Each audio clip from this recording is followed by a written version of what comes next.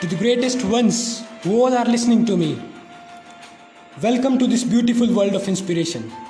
I'm Yash, the one who tries to see things differently. There's a lot of difference between being alone and being lonely. When you start feeling happy being in yourself, you start living alone. And at this stage, you'd feel something which you have never felt before. Directly talking, you are full of enthusiasm and motivation.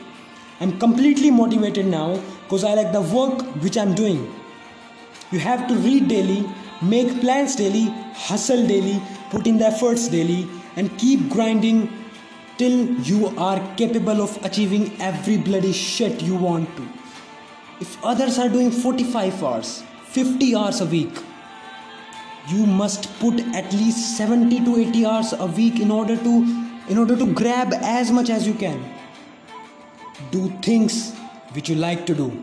Of course you will fail and it's painful, but your character is not judged when you celebrate the victory, but by what you do when your back is against the wall.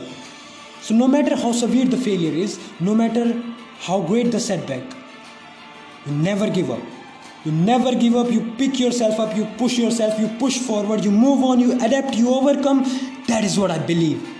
I have been a greatest fan of Eminem, and he always says that when you have nothing to lose, you have a world, you have everything to gain.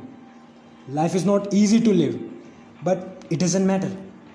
If you think that it's not easy, make it easy.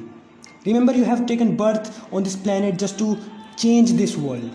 Utilize the resource, the assets, the time, and think big as much as you can. If you wanna make it, you gotta cross the line. You gotta go further than the average guys next to you. You must do one thing daily that scares you. It's all about self-belief.